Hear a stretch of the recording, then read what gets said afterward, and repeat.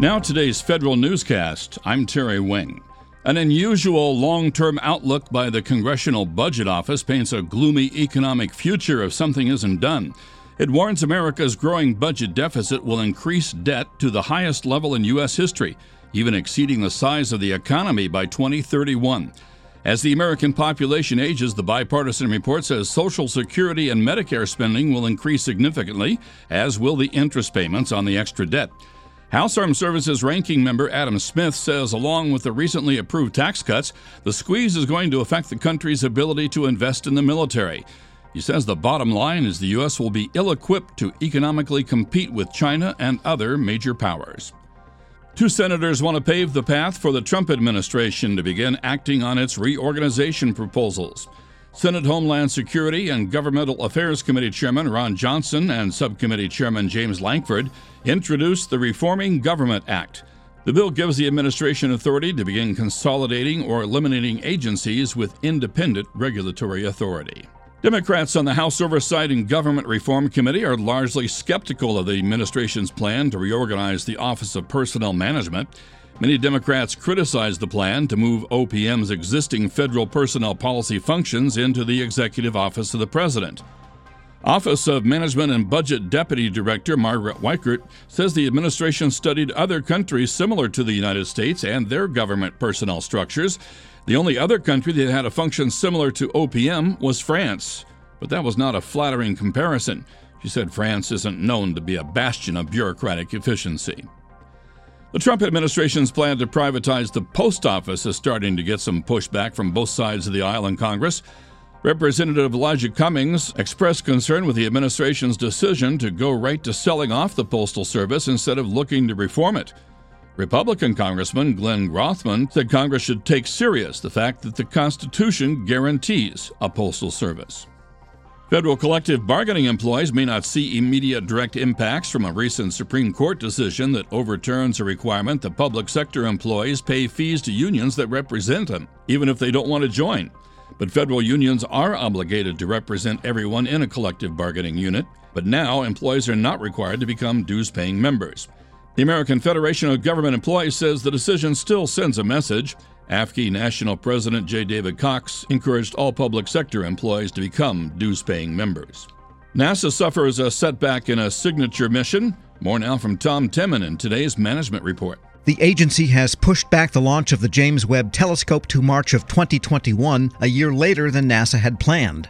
Officials also said the project busted its cost limitations, saying the Webb telescope will now run $8.8 billion, or $800 million above a cap set by Congress. The moves come in response to an independent review of the program, which nevertheless recommended its continuation. I'm Tom Temin. Lawmakers are concerned about the Defense Department's lack of a cyber policy that protects its assets. Of main concern is what House Armed Services Committee Chairman Mac Thornberry says is a massive technology transfer to China. The issue surfaced with reports of cyber theft surrounding Chinese telecom companies like ZTE. Thornberry quoted a DoD study that reveals the U.S. government does not understand how fast this technology transfer is occurring, the level of Chinese investment in U.S. technology, or even what technologies we should be protecting. The Homeland Security Department has asked the military to provide enough space to house 2,000 migrants within the next 45 days. Federal News Radio's Jared Serbu has more. DoD says DHS's latest request would eventually increase the population of migrants on military bases to 12,000 people.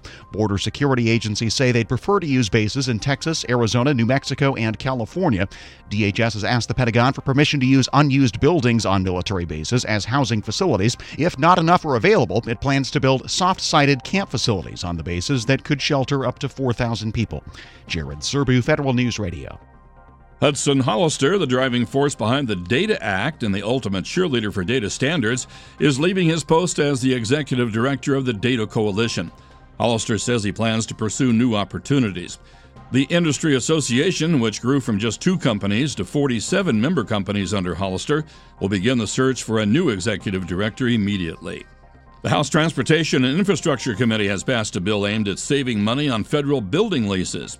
The proposed law pushes the General Services Administration to save 20% on leasing costs by signing longer-term contracts with lower rates. That could be significant. According to committee chairman Lou Barletta, half of GSA's inventory is commercially leased and costs taxpayers more than $5 billion annually. The IRS faces an uphill battle when it comes to preparing for next filing season. That's according to the National Taxpayer Advocate Nina Olson in her latest report to Congress. Under the new tax reform law, the agency will have to update more than 140 IT systems and 450 forms between now and next April. The IRS reported having an 80% level of service this filing season, but Olson said the agency only answered less than a third of incoming calls to its tax help hotline.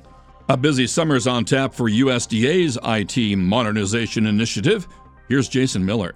The Agriculture Department and the General Services Administration plan to award as many as 8 contracts over the next 3 months to move the IT modernization effort from planning to implementation. GSA and USDA detail Phase 2 of the Centers of Excellence initiative yesterday. The agencies are seeking vendor feedback on their initial ideas and plans developed under Phase 1 of the COE effort around 5 areas: cloud adoption, infrastructure optimization, data analytics, customer experience, and contact centers. I'm Jason Miller. Find these stories on federalnewsradio.com, subscribe to the Federal Newscast on Podcast One or iTunes, and follow us at Federal Newscast on Twitter.